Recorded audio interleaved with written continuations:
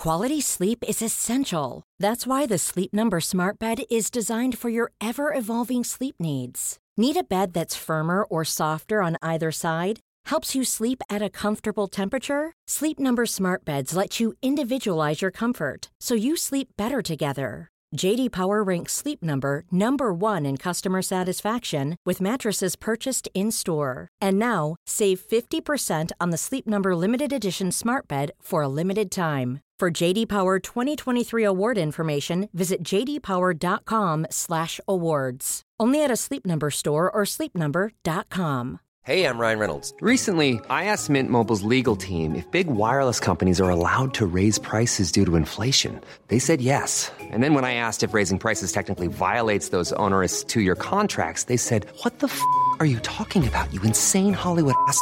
So to recap, we're cutting the price of Mint Unlimited from $30 a month to just $15 a month. Give it a try at mintmobile.com/switch. $45 up front for 3 months plus taxes and fees. Promo rate for new customers for limited time. Unlimited more than 40 gigabytes per month. Slows full terms at mintmobile.com.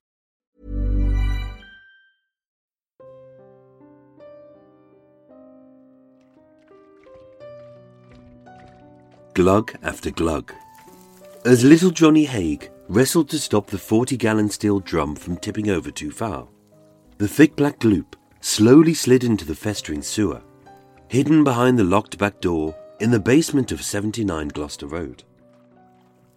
As the smoking stew slopped up the rim, the acrid stench of acid stung the air, and the last of the shapeless fatty goo oozed down into the drain. Seeing no eyes, no hair and no skin, just a yellowy-green layer of ominous grease. This was all that remained of 33-year-old William Donald McSwan. And with the manhole cover replaced, Mac was gone. Being the first of 6 supposedly perfect murders, although this baby-faced psychopath would soon bloom into one of Britain's most infamous serial killers. In truth, as a murder virgin, Johnny had badly bungled his first slaying. But somehow, with his deathly cherry popped, he had got away with it. But as a convicted fraudster, experienced forger, and a charming liar, the rest would be textbook. I had known McSwan for some time, and on seeing his mother and father, I explained that he had gone off to avoid his call-up. I wrote a number of letters, purporting to be from him, and posted them in Glasgow and Edinburgh, explaining the various details of the deposition of assets, which included a company, 4 homes, and 7 bank accounts, worth £250,000 today. Last seen on Saturday the 9th of September 1944, as a shy, introverted recluse who hid in the shadows, Mac would be missed by nobody but his doting parents, who would swallow an entirely plausible story that their son, a shamed petty criminal, an absconded parolee, a conscription deserter, and a secret homosexual with so much to lose, would flee the city, leaving his only friend in charge of his affairs. It seemed logical, so strung along by a sweet little man that Max saw as a sibling, and for fear of leading the police to their terrified child, his timid parents kept up the pretense that their boy was away on business, all the while unwittingly aiding his murderer. And just as Johnny had done with his body, the cocky little killer would strip, dissolve, and dispose of all of Mac's assets, until not a single trace of him would ever be found.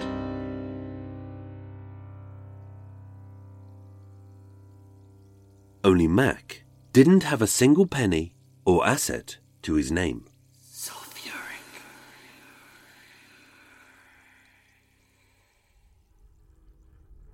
On Tuesday the 12th of September 1944, with the trifling little matter of a murder ticked off his to-do list, and Mac's sludgy remains slowly slipping its way towards one of several sewer plants across the city, after a decent night's nap, a solid breakfast, and another quick peek at a rather nifty dark green Armstrong Siddeley saloon he had his eye on in a nearby car showroom, Johnny set about cleaning the basement.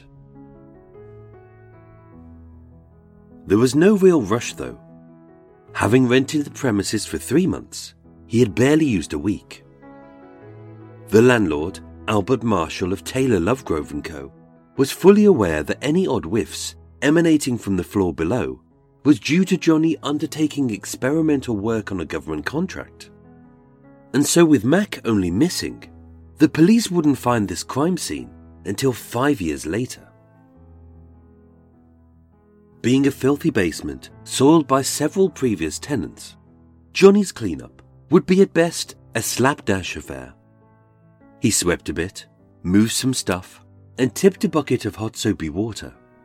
But as he disliked hard work, he really wasn't all that bothered, especially now that Mac's money would soon be burning a hole in his pocket. Desperate to get the job done, Johnny had a scrap man destroy the steel drum. Canning & Co. collected the 3 empty bottles, and seeing no reason to waste £7 a month on a perfectly serviceable but now seemingly pointless place for a murder, Johnny sublet the dingy basement to Ronald A. Fontana, a pleasant fellow who needed the storage space and was happy to be left a few odds and sods that Johnny really couldn't be bothered to bin. You know, stuff like pinball table legs, a length of lead pipe, and an old rusty axe. In an era where the best security was a signature, becoming Mac would be no biggie. Clutching the keys he had rifled from the corpse, Johnny helped himself to a few necessary knickknacks he had filched from Mac's ground floor flat at 22 Kempsford Gardens. A checkbook, a suitcase, some clothes, a nice pen, a few handwritten letters, a surprisingly good suit, and Mac's imperial typewriter. Not that this crime was as uncouth as a common burglary or as petty as pilfering a fridge. Johnny wouldn't stoop so low as to half-inch a few cheap trinkets to pawn off for £1. No, these personal possessions had purpose. That aside, the banks and lawyers would be a pushover. A few stuffy old men, easily duped by a legal letter and an ID, signed in an identical scrawl. But for his superior scheme to truly work, Johnny needed Mac's parents to believe that their beloved son wasn't dead, but that he had voluntarily disappeared. And yet, with a little bit of effort, a large dollop of knowledge, a few days spare, and several pounds in his dwindling bank account, Donald and Amy McSwan swallowed it whole. And Johnny did most of it by post. But how did it work and why? Well, the McSwans weren't all that different to his own parents, the Haigs.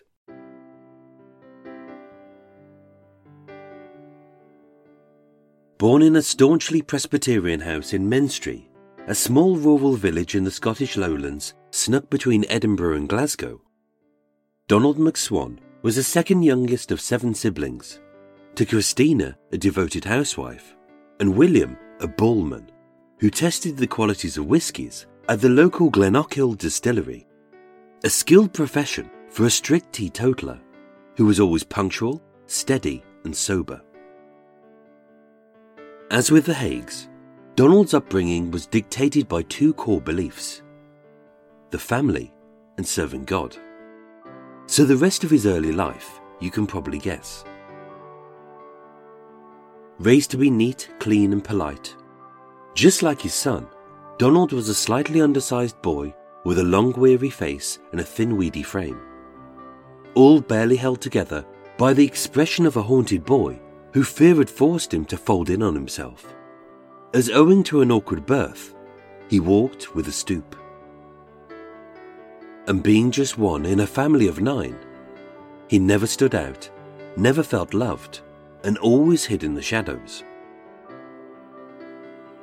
Surviving many brutally bitter winters in an austere Victorian era where only the rich had nest eggs to save them from the hard times ahead. Although the family were far from poor, their faith had taught them to spend frugally, live sparsely, waste nothing, and squirrel away whatever they could. Graduating from Menstrie Public School aged 13, young McSwan, who was Donald to his mum, never Don, boy to his dad, never son, and to his friends, well, he didn't have any friends.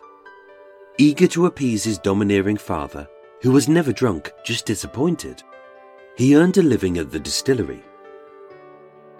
But being swamped by 3 burly brothers, as a quiet bookish boy and the runt of the litter, who had learned to type and to take shorthand, instead of a tough sweaty manual job, Donald became a clerk. Throughout his life, Donald feared his father, and as an unmarried man, being denied his independence, although he had never set foot out of Menstrie, let alone to the nearby cities of Edinburgh or Glasgow. In 1908, aged 30, holding everything he owned, Donald fled his home, his county, and his country, travelling 475 miles south to Tunbridge Wells in Kent. Whatever had caused this rift is unknown. He missed his family, he grieved their deaths, and he longed to be loved. But so deep was the pain that Donald never spoke or wrote to his parents ever again. That year, becoming the secretary at the Tunbridge Wells Spa Hotel, here he found work, a wage, a purpose, and a place to stay, as well as falling for the woman he would love until his dying day. Amy Beatrice Page was a waitress. Just like Donald, she was slight, quiet, and neat. A painfully shy Presbyterian who spoke in a tiny whisper, stood with a timid stance, and always avoided eye contact.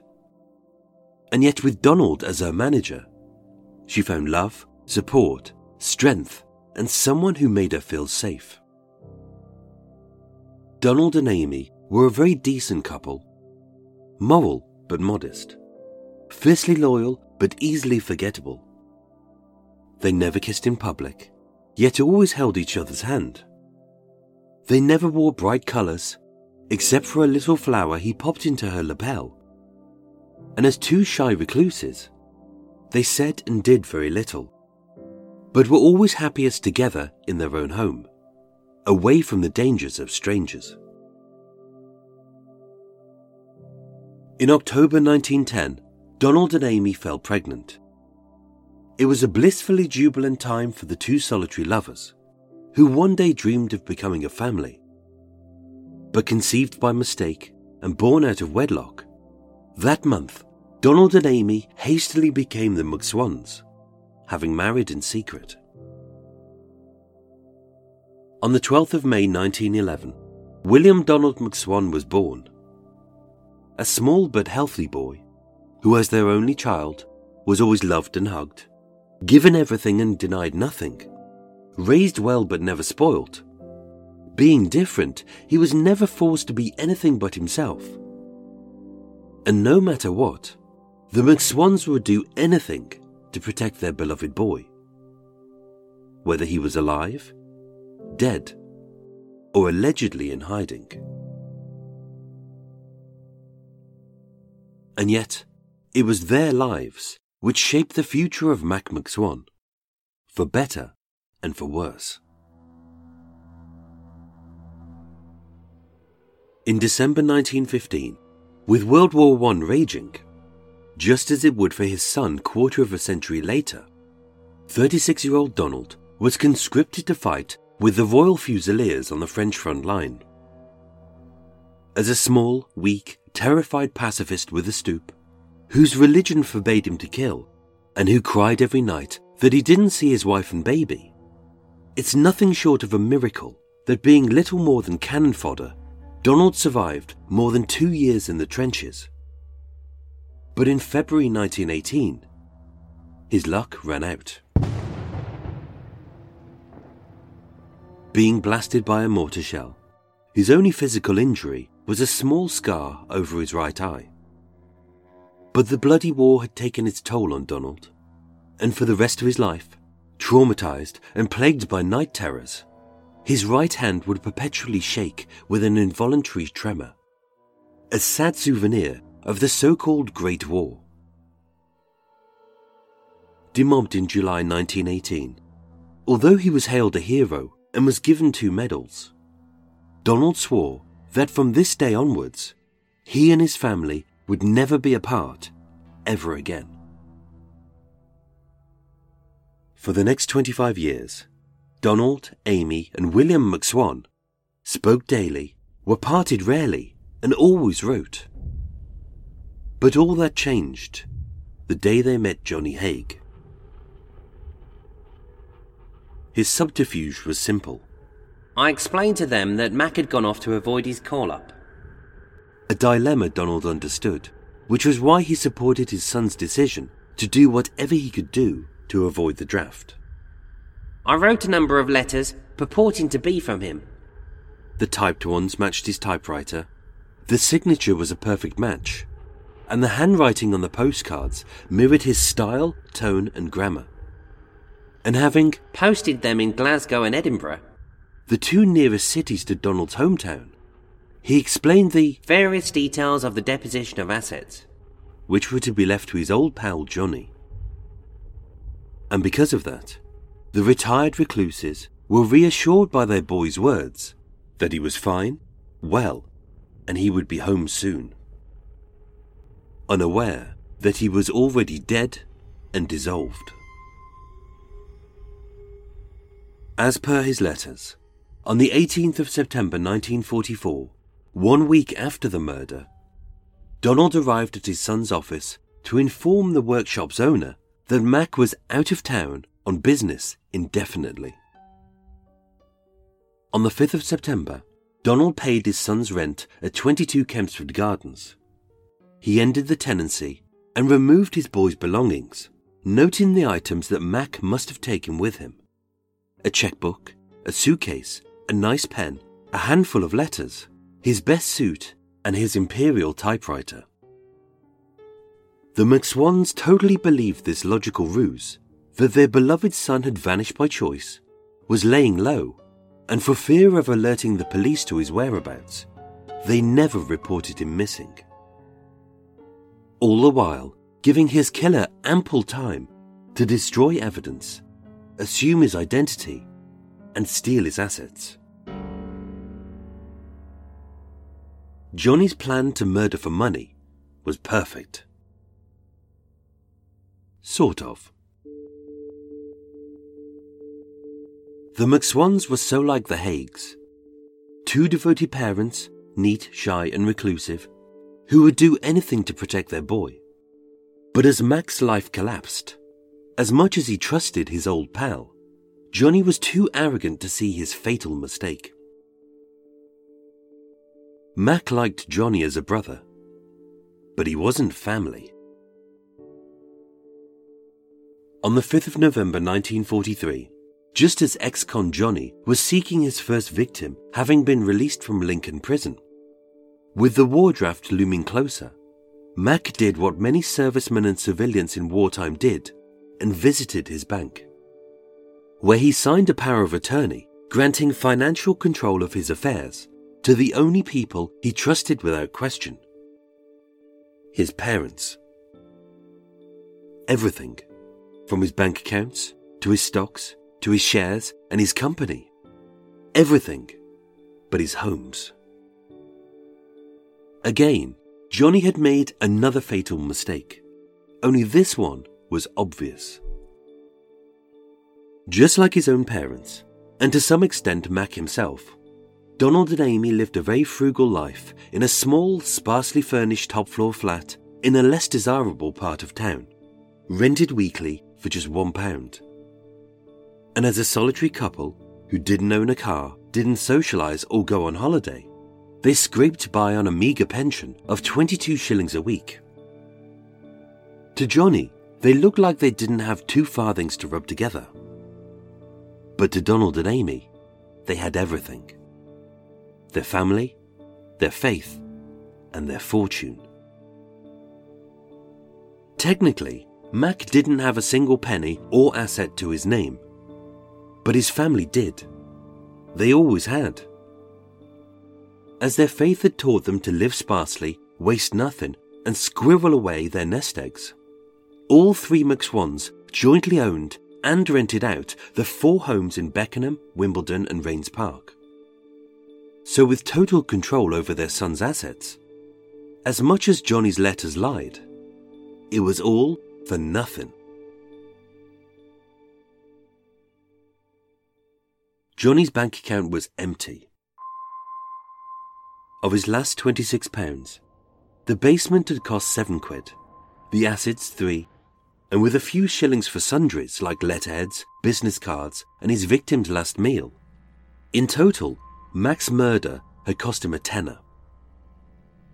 And although anticipating a rather wonderful windfall, he had slightly prematurely toasted his success with a teeny-tiny spending spree of a few suits from Hawks of Savile Row, exquisite din-dins at the Punch Bowl Club, good seats for classical concertos at the Albert Hall, a few big bets on the GGs and Doggies at the White City Stadium, and several decent snoozes on soft linen sheets at the upmarket Onslow Court Hotel for the princely sum of £5 and 1 shilling a week, plus 10% service charge, obviously.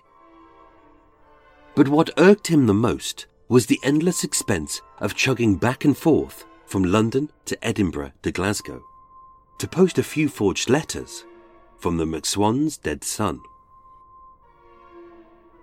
Now a needless charade, which having cruelly teased him with a taste of the good life and left a nifty little Armstrong Siddeley saloon stuck in the showroom, this whole grand plan had bled him dry.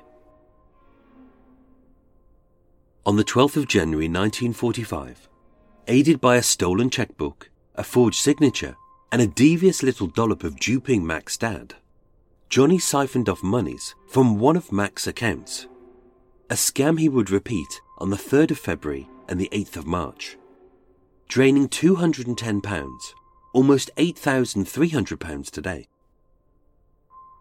Admittedly, this pitiful little sum would only tide him over for a bit. But it wasn't £250,000, which was rightfully his. If only he had a way to make Donald and Amy McSwan vanish completely.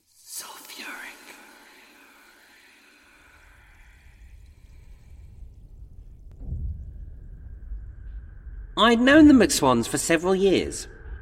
I took them separately to the basement, disposing of them in the same way as their son. As before, he made it sound so simple, so precise, and so superior. But with no plan to become a serial killer, and believing that he was made for life, having offed a big mark like Mac, with all of the tools of his murderous deeds either destroyed or disposed of, Johnny would have to start from scratch. And although he was no longer a murder virgin, whereas the first of his 6 supposedly perfect murders was laughably inept, the second and third would be totally absurd. It's safe to say that little Johnny Haigh hadn't learned his lessons. Having leased the basement at 79 Gloucester Road to Ronald Fontana, his perfect execution site had gone. So being unwilling to totally give it up, the 2 men agreed to split it.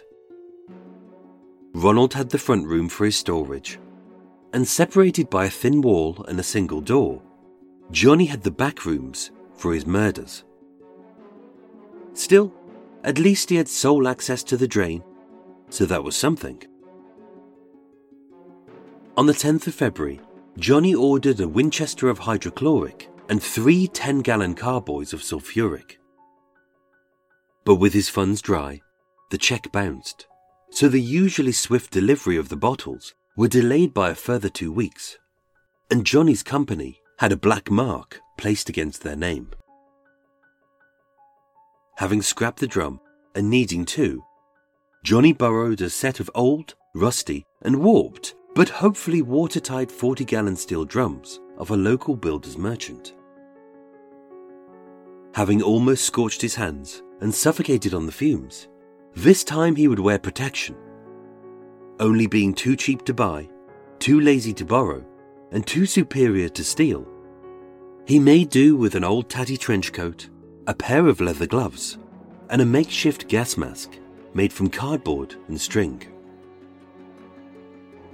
Again, having forgotten how impossible it was for a £150 man to decant a £165 carboy into a 4-foot-high steel drum, which took 2 men to lift. Once again, he opted to slop out the lethal liquid by bucket. And yes, as before, he failed to purchase possibly the most important thing: a murder weapon. So instead, the same shoddy crap he left lying around would have to suffice: a pinball table leg, a length of lead pipe, or an old hand axe. With the preparations for the double murder of the McSwans done and dusted, now all Johnny had to do was to lure this frail old couple into his lair, just as he had done with her son. But once again, he had overlooked one small detail which would prove to be his biggest mistake. Mac McSwan liked Johnny. He trusted him. But Donald and Amy did not.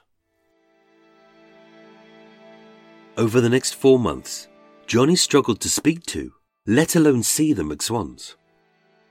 As 2 shy and reclusive homebodies, who rarely went out, invited nobody in, and mostly communicated by letter, sometimes by phone, and once in a blue moon, on the communal doorstep at 45 Claverton Street. Even if he could lure them out, which he couldn't, be invited in, which he wasn't, or break in, which he couldn't, to murder them in their own home. Without a car or any transport, how would he cart 2 dead bodies from a top-floor flat in Pimlico to his basement 3 miles away in South Kensington? No, Johnny was well and truly stuck. And then it got worse. Unable to afford the extortionate train fare to Scotland, Johnny had to stop writing the letters. When Ronald Fontana moved out, for safety's sake, Johnny had to use his last penny to take up the full lease on the basement.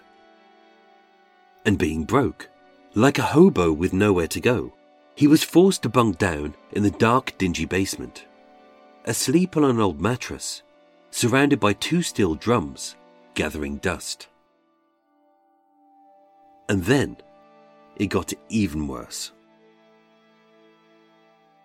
On Monday the 30th of April 1945, with Hitler dead, the war over, and conscription to be abolished, as people cheered in the streets that their loved ones would soon be coming home, as Mac had been missing for 9 months and silent for 3, the McSwans began to ask the question, where was our boy? And then his whole plan collapsed.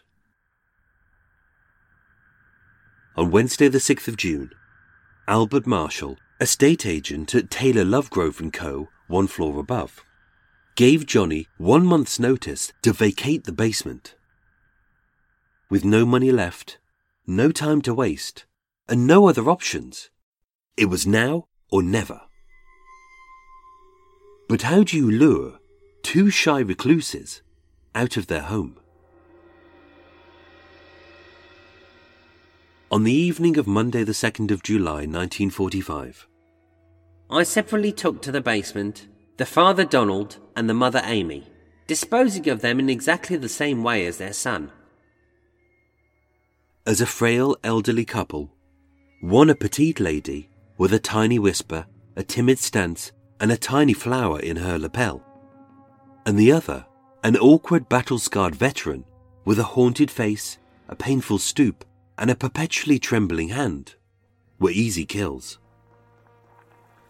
Coshed, hog-tied, and drowned in sulphuric acid, as the twin drums shook, boiled, and the dirty fizzing stew stripped their hands, feet, and faces to the bone, Johnny stirred the deathly brew, his trench coat, leather gloves, and makeshift gas mask doing the job. And although we know that they both died that day, it's still uncertain whether they were dead, alive, or dying, as side by side he dissolved their bodies in acid. But being an uncaring sort of chap, it's possible. 2 days later, all that remained was a black acrid gloop.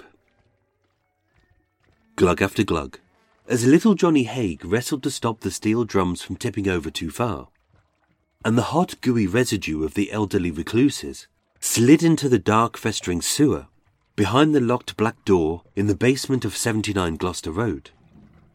After 9 months of patiently waiting, praying, and hoping, finally, Donald and Amy McSwan were reunited with their boy.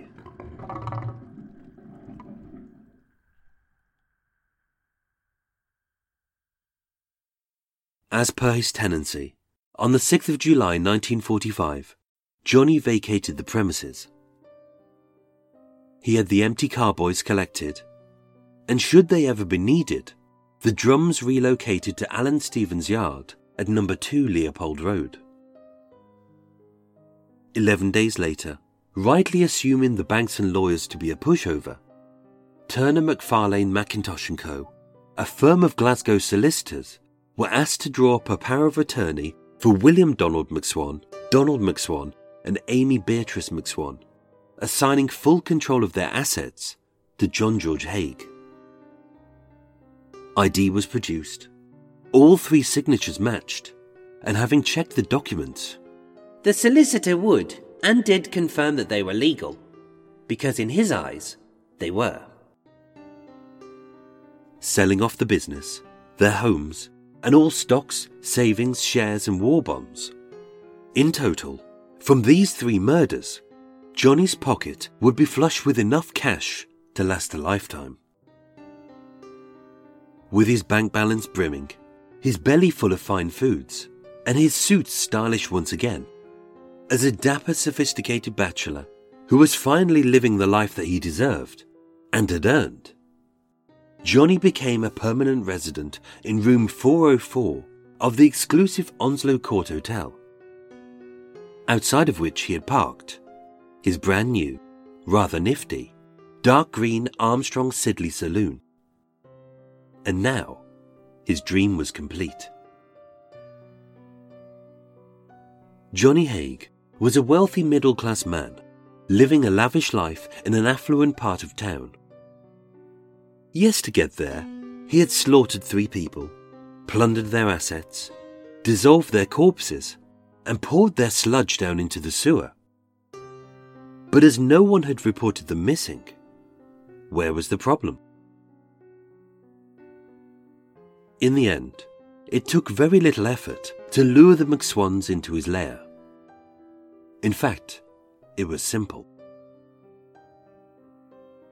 Johnny had made many mistakes in his first 3 murders, the biggest being to assume that he knew his victims better than they knew themselves. And although the Haighs were very similar to the McSwans, by watching them, Johnny knew that they all had one fatal flaw, which he did not: love. As 2 doting parents who would do anything to protect their boy, having swallowed an entirely plausible story that their only son, a shamed petty criminal, a conscription deserter, and a secret homosexual, was missing. After 3 months of silence, when Johnny showed them proof of life in the basement of 79 Gloucester Road, they only saw what they wanted to see. The handwriting was a match, the date was recent, the postmark was local, and the loving words on the postcard reassured his worried parents that their boy was fine, well, and he would be home soon.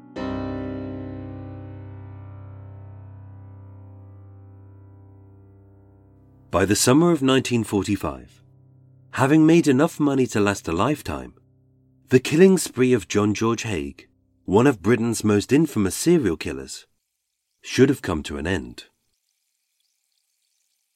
But it didn't. Sulfuric.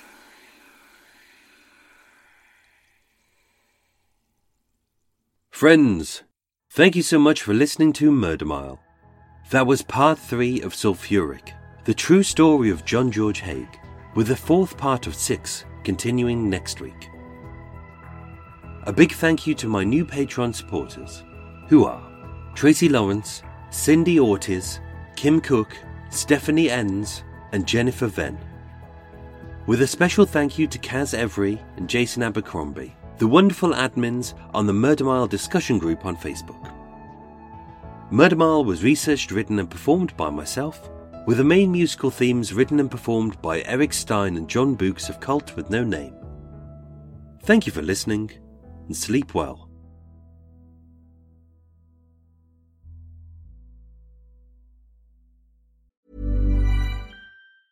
If you thought the only way to get a more defined jawline with natural-looking results was through surgery, think again. Juvederm Volux XC is a non-surgical injectable gel filler that improves moderate to severe loss of jawline definition and can help you achieve natural-looking results with little downtime. Even better, this improved definition lasts up to 1 year with optimal treatment. No maintenance required. Improve jawline definition for a smooth, sculpted look with Juvederm Volux XC. For important safety information and to find a licensed specialist, visit Juvederm.com. That's JUVEDERM.com. Not for people with severe allergic reactions, allergies to lidocaine, or the proteins used in Juvederm. Common side effects include injection site redness, swelling, pain, tenderness, firmness, lumps, bumps, bruising, discoloration, or itching. There's a risk of unintentional injection into a blood vessel, which can cause vision abnormalities, blindness, stroke, temporary scabs, or scarring. Talk to a licensed specialist to find out if it's right for you.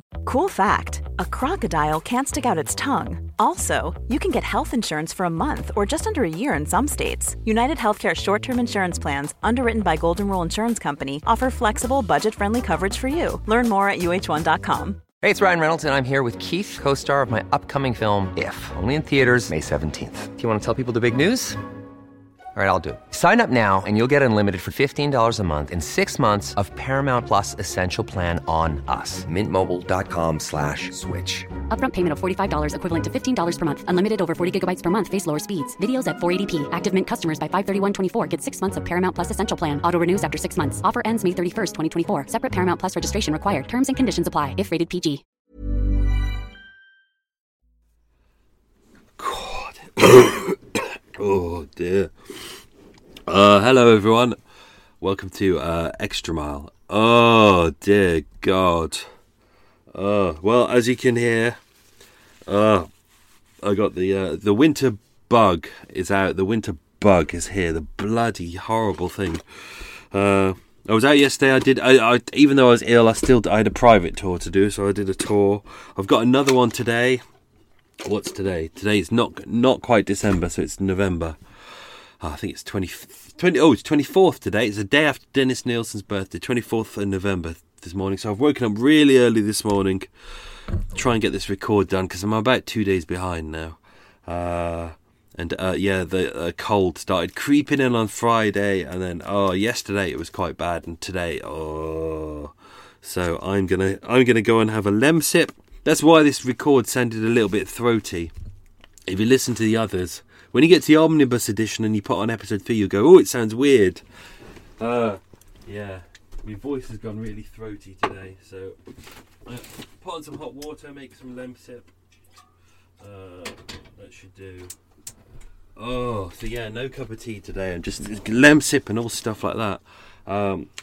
So hopefully that record was okay. I spent all my time basically going every sentence, blowing my nose and coughing and spluttering.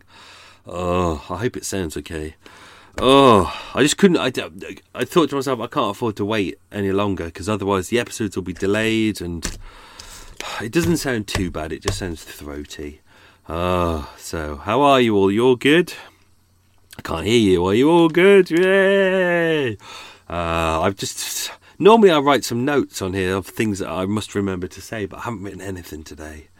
I was in such a rush to get stuff done, to get this episode finished, because I was going to record yesterday, but then I realised the episode wasn't quite right, and I had to go through it and write it through it again to make sure, because there were bits and pieces that I was uncertain about. So what's that? So diet's still going well. This must be like week 9 now. I have had some cakes. I'm trying to introduce some cakes back into the system. Had a little bit of chocolate, but not too much. I went up to see my gran up in Scotland the other day. 800-mile round trip. She was fast asleep. She woke up. She looked at me. She went straight back to sleep. She didn't even recognise me or chocolate. But anyway, so I had a twirl in my pocket. So I had a bit of twirl. It was fine. When you go on a diet, I always keep thinking to myself, "Oh, it'll be exciting." Do you know, when you go back, you have all the things that you miss and you enjoy them. And it's just every time I try something that I haven't had in a while, it's not as exciting as I remember, like chocolate or cake. Yeah, I'd like some burgers yesterday because I thought, let's put some red meat back in my system, and it was fine. It was fine, but it was all the while I kept thinking, it'd be nice to have some leeks and some garlic. Do you know, I'm quite enjoying the nice, even though it's not really diet food, it's kind of just good, decent food that is not the processed shit. I hate processed shit. I really don't like that stuff. I hate anything that has sauce with it. Do you know, if you buy something that's already got sauce with it, I always think it's a bad idea because it's like saying, here you go, here's one flavour. That's why I don't get it. It's like, do you know, loads of meals, like pasta meals. It's like, there you go, it's all covered in a tomato sauce. Yeah? What else? Whereas with my meals, because they're all separate, like you got your fish and you got your leeks with your garlic and you got your olives there and you got your feta cheese there and the eggs there and rye bread there, and you've got all your different flavours in different parts of the plate, and I quite like that. Which is why I kind of, maybe I'll treat myself to a Sunday roast today. Ooh, that'd be nice. Oh, that'd be nice. Yeah, I think I'm going to have it. No, that's it. I've decided I'm going to treat myself to a Sunday roast. I earned some good money yesterday doing a private tour for Heather. It was for Heather and Heather's mum and family. Hopefully I've converted them into Murder Mile listeners, so maybe they're listening to this episode, so that was very good. Hope the tour went well for them. They were really good. They were really into their true crime. They didn't know about Murder Mile, but they're into true crime, and that was good fun, so I was able to chat to them about different murders, and I think 2 of them were ex-police as well, which is always useful. So we had a bit of a giggle, we had a laugh. Even though I was very, very ill and very, very drugged up.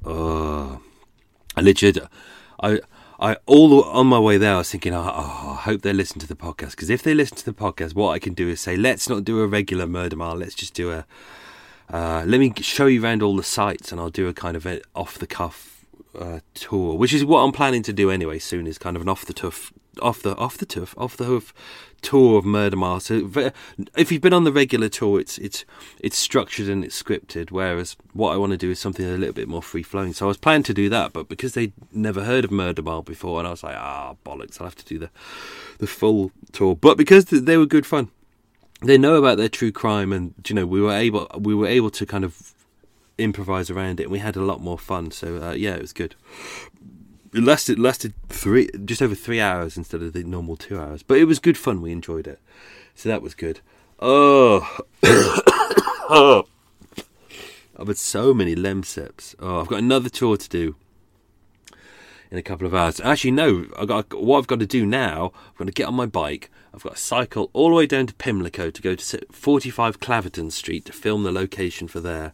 And then, even though I've already filmed the front of 79 Gloucester Road, it was when writing these episodes, because I filmed these locations earlier on, I realised now that I need to go back and film what it looks like in Stanhope Mews West, behind 79 Gloucester Road, where the first murder location was. So I need to go there and film the back, because I think that would be quite interesting. So I need to do that one, and I'm going to go and film Onslow Court, which comes into its own in the later episodes. If you've listened to all 3 so far, you'll notice that, I mean, even if you know the case, you'll notice that I've been drip feeding you bits of information. I've told you the stories, but I've drip fed you information. You probably won't have noticed it, hopefully, but I've drip fed you little pieces of information about places which will crop up later on. So later on you'll go, that makes sense. Okay, that's in there now. Or you know, it won't come as a shock. You know, there's names in there that you've already heard already. So So I'm covering all my bases on this. Yeah. I'm going to have to sit down and really work out how to write eps 4, 5 and 6 tomorrow. I've got them all. I've got all the research there and it's done. I put them in an order, but now I just need to... Now I've done the first 3, now I need to work out how to do the next 6. But I enjoyed that one. I thought that was quite interesting episode, doing the Donald and Amy McSwan. It's a hard one to write. There's no photo of Donald, the father. I've put some photos online of Amy. There's very little about Amy's life. She's very quiet and she kept to herself, and there's very few details about it. So, there's we'll mention some of this very shortly. So, I tell you what, let's get into that now, because I can't think what I'm meant to be doing. I'm all over the shop today. So, right. Where were we? Okay, removal of the drums. As mentioned in there, see, this is the thing with Haig, same as with Christie as well. He's detailed with some things, but vague with other things. There's a real kind of mishmash of what they choose to want to, which is why I always say on things, just because a serial killer says something or a murderer says something, it doesn't mean it's fact. You don't have to take it as gospel. If anything, I would not take it as gospel at all. Because they are notoriously liars. That's why they end up in they end up doing crime. They're liars. They don't know how to live a normal life. So, and especially with people like Haig and Christie and Blackout Ripper, it's all about themselves. They're all very self-centered.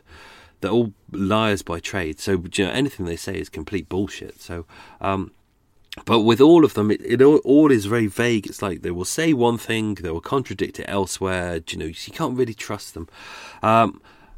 So many of the details in these episodes are quite vague in places, like how I was going to do a big section on this in the podcast, but I cut it out when I was writing, about how do they get Donald and Amy McSwan from the top floor flat at 45 Claverton Street to his dingy basement in Pimlico.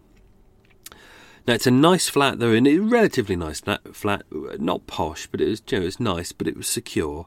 The basement in South Kensington, 79 Gloucester Road. The front entrance, I can't show you. I'll probably show you a picture on social media. I can't put it on my website because it's copywritten. Patreon subscribers will see a picture of it. The front entrance to it was quite nice. It looked relatively decent, but it was a basement and it was underneath shops. Back entrance, not so nice. So it's kind of hard. It was easier, obviously, to lure William in, the son, because the son was going there for business purposes. He was like, "Oh, this is your Johnny. This is your new business. This is Union Group Engineering. That's very exciting. I'll come and see this." So even though this was never stated why he was going there, that would be the reason why he was going there. The parents, harder to lure them in, harder to get them out of the house. They didn't really leave the house much. They would go and collect the rent of the properties they went to, but they didn't go out anywhere. They didn't trust strangers, even though they knew Johnny, He was not someone who was high on their list of people they trusted. Yes, they invited him round for tea, but don't forget that was with their son. So with their son there, they trust their son, their son's instincts, but there was never a point where they would go, "All right, mate, come on round, have a couple of beers round our flat." It was like, they didn't trust him at all. So only they would communicate with him by letter or sometimes by phone, or as mentioned, if he did call, they would have to come down from the top floor flat to the communal doorstep at the bottom, next to the landlady and the other tenants, one of whom was her daughter. And they would talk to him on the doorstep but never invite him up. So they were quite a cautious couple. So how do you get them from Claverton Street to there? That's 2.8 miles. They didn't have a car. He didn't have a car. He couldn't get in, as mentioned. He couldn't break in. He couldn't get any keys. He wasn't a burglar. Burglar. So yeah, I was going to do more about this, but it was just like... I decided to strip it out a little bit. Anyway, so yeah, there are details that are missing. So where they got the drum, where he got those 2 drums from, we don't know. He didn't mention about that. Basically, he said he asked around. Obviously, he found the first steel drum in the churchyard of St. Stephen's. It was a bit worn out. Second time, he didn't really find any that he could find. He needed 2. He needed some good ones. So he asked around in the local pubs. He asked Ronald Fontana. Apparently, he got them from a local builder's merchant. He said he borrowed. Well, he said he traded, but he didn't say what he traded them with. So that's all we really know about that. But so the drums, yeah. When Johnny Haigh had moved out of the basement, obviously he'd moved out on the 6th of July, as per the contract. Albert C. Marshall of Taylor Lovegrove noticed 2 large 40-gallon drums between the middle room and the way out to the mews at the back. He wrote to John George Haigh on the 2nd. Oh God, burpees! Oh, it's all this Lemsip. It's not good for my hernia. He wrote to John George Haigh on the 2nd of August, asking him to remove them. Johnny asked Albert to send a letter to the Union Tool and Gauge Company, which was Alan Stevens' company, to have them removed. Alan, who of course is Barbara's father, Barbara might possibly pop up later on, I haven't decided, and had them shipped to Crawley, where they were placed in their yard at number 2 Leopold Road, which was basically the storeroom that Johnny had helped kind of clean up in between his times during prison. The drums were collected by Francis Ridley, a lorry driver, and delivered that day. Obviously, they could have been scrapped, but they didn't know whether they'd need them again or whether they'd be of any use to anyone. I really don't think at this point that Haigh is thinking about extra murders. I think he was just like, could be useful. Maybe could sell them, or do you know what? Maybe who knows? I mean, he doesn't discuss this, so maybe, who knows? Maybe he kind of looked at them and thought, maybe there might be more murders. I don't know. Maybe I might need to do this again. So who knows? As always, the carboys were collected. 3 carboys this time. 365-pound carboys were collected, all empty, or as near as empty, on the 10th of July. I'll probably mention this next time. I don't think I put this in the episode this time. The axe that was there, I'll probably mention this next time. I think I'll put it in the next episode. The axe that was there, the wooden axe. Now, whether this was the murder weapon or not, or whether it was the lead pipe, or whether it was one of the legs of the pinball table, Johnny Haigh bequeathed the axe to Mr. Albert Marshall, who was the landlord there. So he had the axe. So whether that was a murder weapon or not, we don't know. The basement was small, and it had a bit of a toxic smell to it. But because he'd explained that he was he was doing experiments. He said it was to do with plastics. That was kind of accepted. They opened up the windows and they opened up the doors and aired it out, and it was fine. What else we got? Probably put this into next week's episode as well. So obviously he not only took their ID, he took all the national registration identity cards of Donald McSwan, William Donald McSwan, and Amy. Her full name was Amy Beatrice Sarah McSwan. He also took all of their ration books as well. So quite a petty man, even though he'd nicked. What did I say it was? It was just over £200,000 today, which I know it doesn't sound a lot, but the equivalent back then, it's like, it's hard to explain. Like back then, you could buy a house for what was the equivalent of £17,000. Like, if you're in London now, you'd be lucky if you could buy a flat for £250,000, but back then, the equivalent of £17,000. So, the cost of things were a lot cheaper back then. obviously your money went up a lot further. So even though it doesn't, £200,000, you'd think to yourself, well, that probably wouldn't last him a long time. That would probably last him like a year or two. Do you know, or they'll probably last most people a year or two. But do you know, back then it was a sizable chunk of money. Oh dear.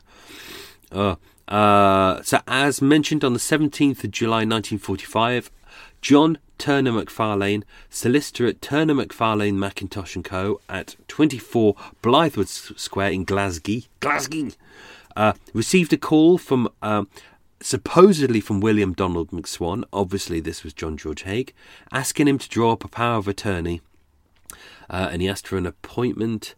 The man arrived, claimed to be William Donald McSwan. Obviously he had his ID, perfect signature. It wasn't a photo ID because this was in the era before. Well, obviously you'd have photos in passports and things like that, but you could have a photo ID, but they'd be quite easy to do because it's basically just a picture and you glue it in. Not really that difficult, but they use signatures to prove ID. The man arrived, wanted to create a power of attorney of William Donald McSwan in favour of John George Haigh. It was dated 18th of July 1945. The work was done that day. It was completed the next day. It was lodged at the central office of the High Court. John George Haigh admitted that he wrote all the signatures himself. Yeah.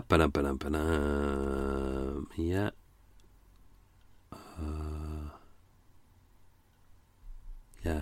Sorry, I was just reading ahead. Yep, signatures were a match. ID was a match. So no real problem there. The document let John George Haigh accept the transfer of any stocks, funds, shares, annuities, and other securities which shall or may at any time hereafter be transferred to me, John George Haigh, to take possession of my freehold premises, 9 Grand Drive, these are the houses, 106 Kenilworth Drive, 15 Wimborne Way, and 122 Churchfields Road.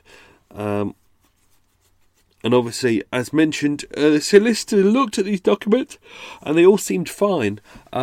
These were drafted on William Donald McSwan's Imperial typewriter. So he actually used one of his victim typewriters to draft these documents.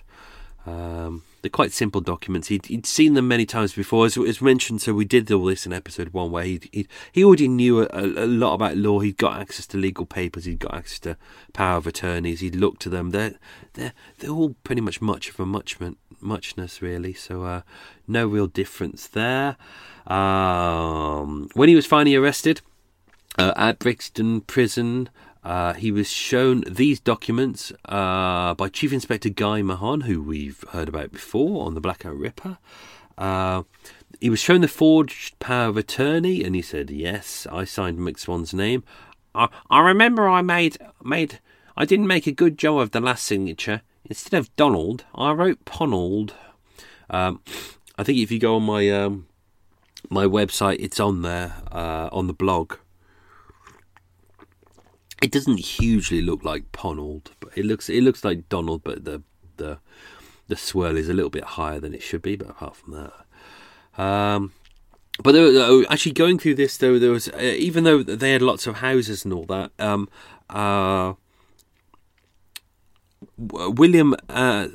Donald and Amy McSwan actually had a lot more money that was hidden away. They had a lot of investments. I was kind of looking at like where all their funds were. They had a lot of bank accounts as well, but also they had a hell of a lot of investments.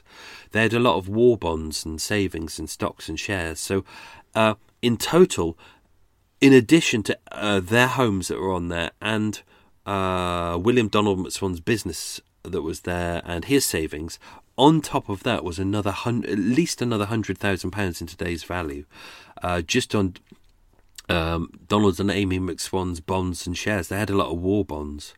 So, yeah, they were... Oh, I think I might have it all here. So he made the equivalent of, from these 3 murders, £214,000, £548, which at the time was the equivalent of 1,000 people's average annual salary. So that's a lot of money. So that really puts it into perspective how much, sorry, that's disgusting. How much money he had actually nicked. That's a lot of money. He also said, I have since got additional ration books by producing the identity cards in the usual way. Which he did, which is kind of a bit mean in a way. He's nicked all of their money and their possessions and their assets and all things like that, and then he also goes and gets their ration books. He's like, yeah, what the hell. Assets of the McSwans, obviously they've got the house in Beckenham. I'm gonna not give away too much on here because I'm probably gonna I'm gonna open up with the deposition of assets in the start the next episode, because I think there's some interesting things to say there. But yeah, I don't want to give too much away. They had post office savings accounts, they had war defence bonds. What else did they have? They had quite a few bank accounts, so I'm just trawling through their bank accounts. Not literally trawling through their bank accounts, just having a look at what they've got.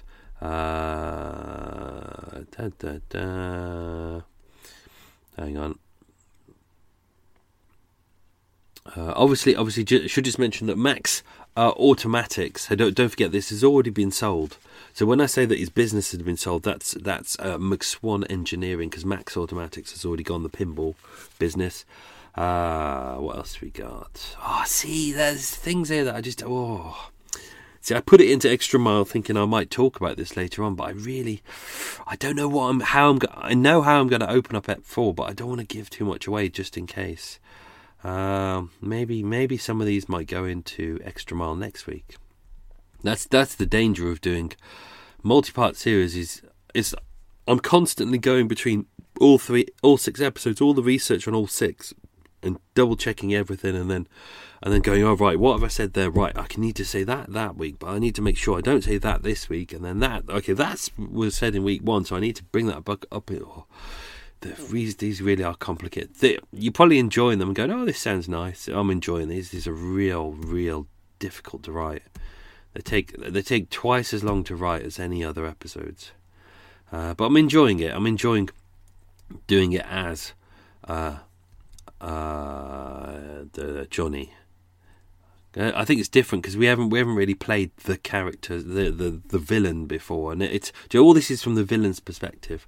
So yeah, not that I'm trying to make him sympathetic. He's far from sympathetic. He's a bit of a prick, but I think that's an interesting way to do it. So yeah, 2nd of August 1945. So sure, like 3 weeks after the murders.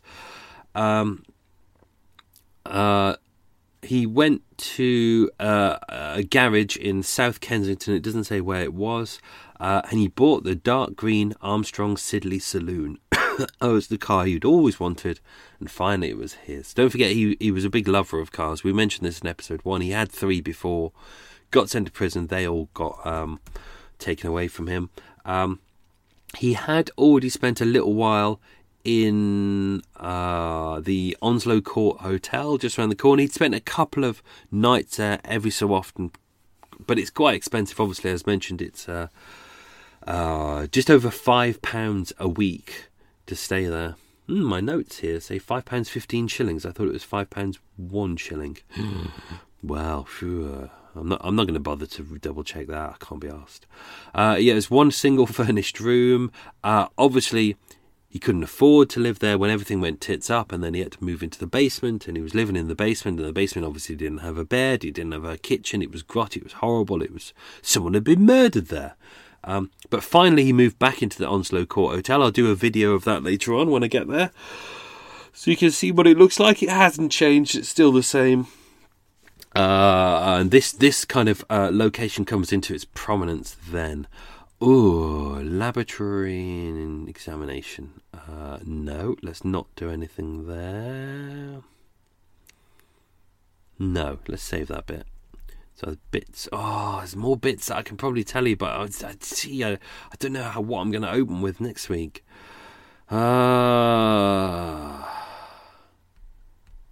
Yeah.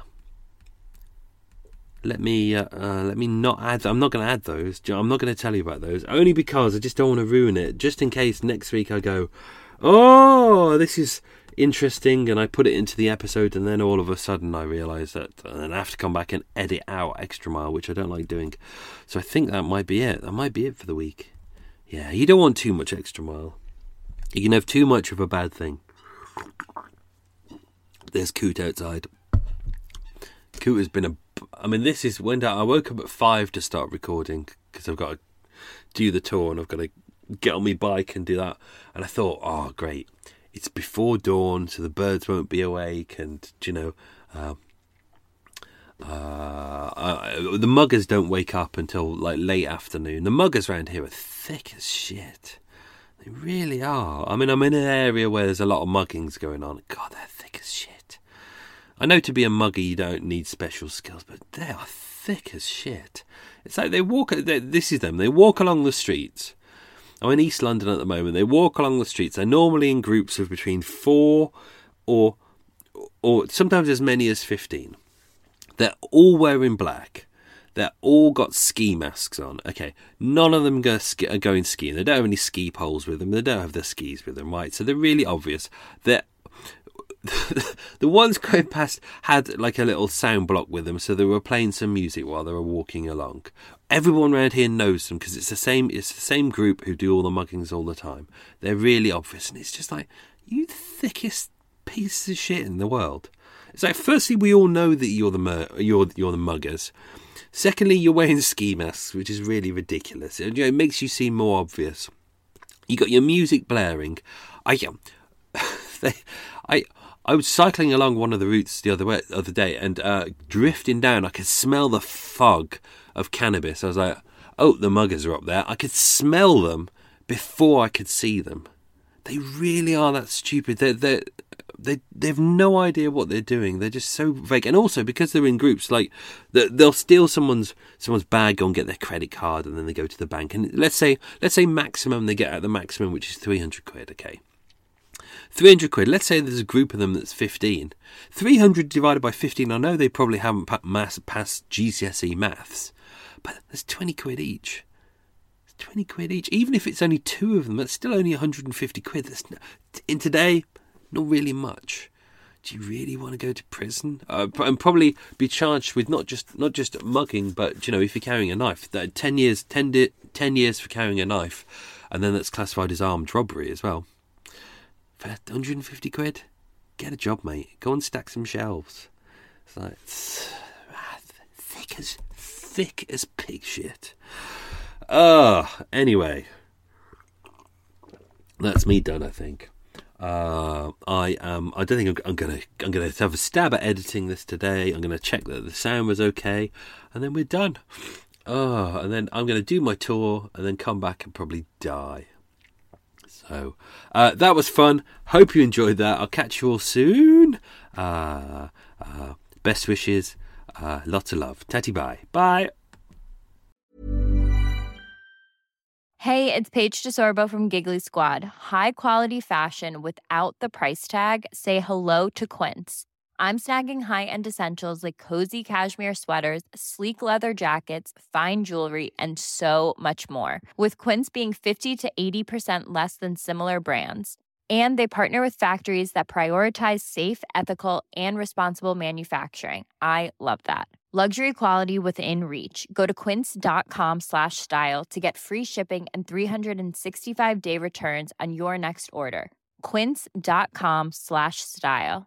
Want to get a chiseled look in the jawline? Sculpt and shape your jawline with added volume from Juvederm Volux XC. Juvederm Volux XC is an injectable gel specifically designed to be robust enough to improve moderate to severe loss of jawline definition. And it is the first and only hyaluronic acid filler approved for the jawline. Add volume to your jawline for a chiseled look with Juvederm Volux XC. For important safety information and to find a licensed specialist, visit Juvederm.com Juvederm.com. That's Juvederm.com. Not for people with severe allergic reactions, allergies to lidocaine, or the proteins used in Juvederm. Common side effects include injection site redness, swelling, pain, tenderness, firmness, lumps, bumps, bruising, discoloration, or itching. There's a risk of unintentional injection into a blood vessel, which can cause vision abnormalities, blindness, stroke, temporary scabs, or scarring. Talk to a licensed specialist to find out if it's right for you. Visit Juvederm.com. That's Juvederm.com. Imagine the softest sheets you've ever felt. Now imagine them getting even softer over time. That's what you'll feel with Boll & Branch's organic cotton sheets. In a recent customer survey, 96% replied that Boll & Branch sheets get softer with every wash. Start getting your best night's sleep in these sheets that get softer and softer for years to come. Try their sheets with a 30-night guarantee. Plus, get 15% off your first order at bollandbranch.com. Code BUTTERY. Exclusions apply. See site for details.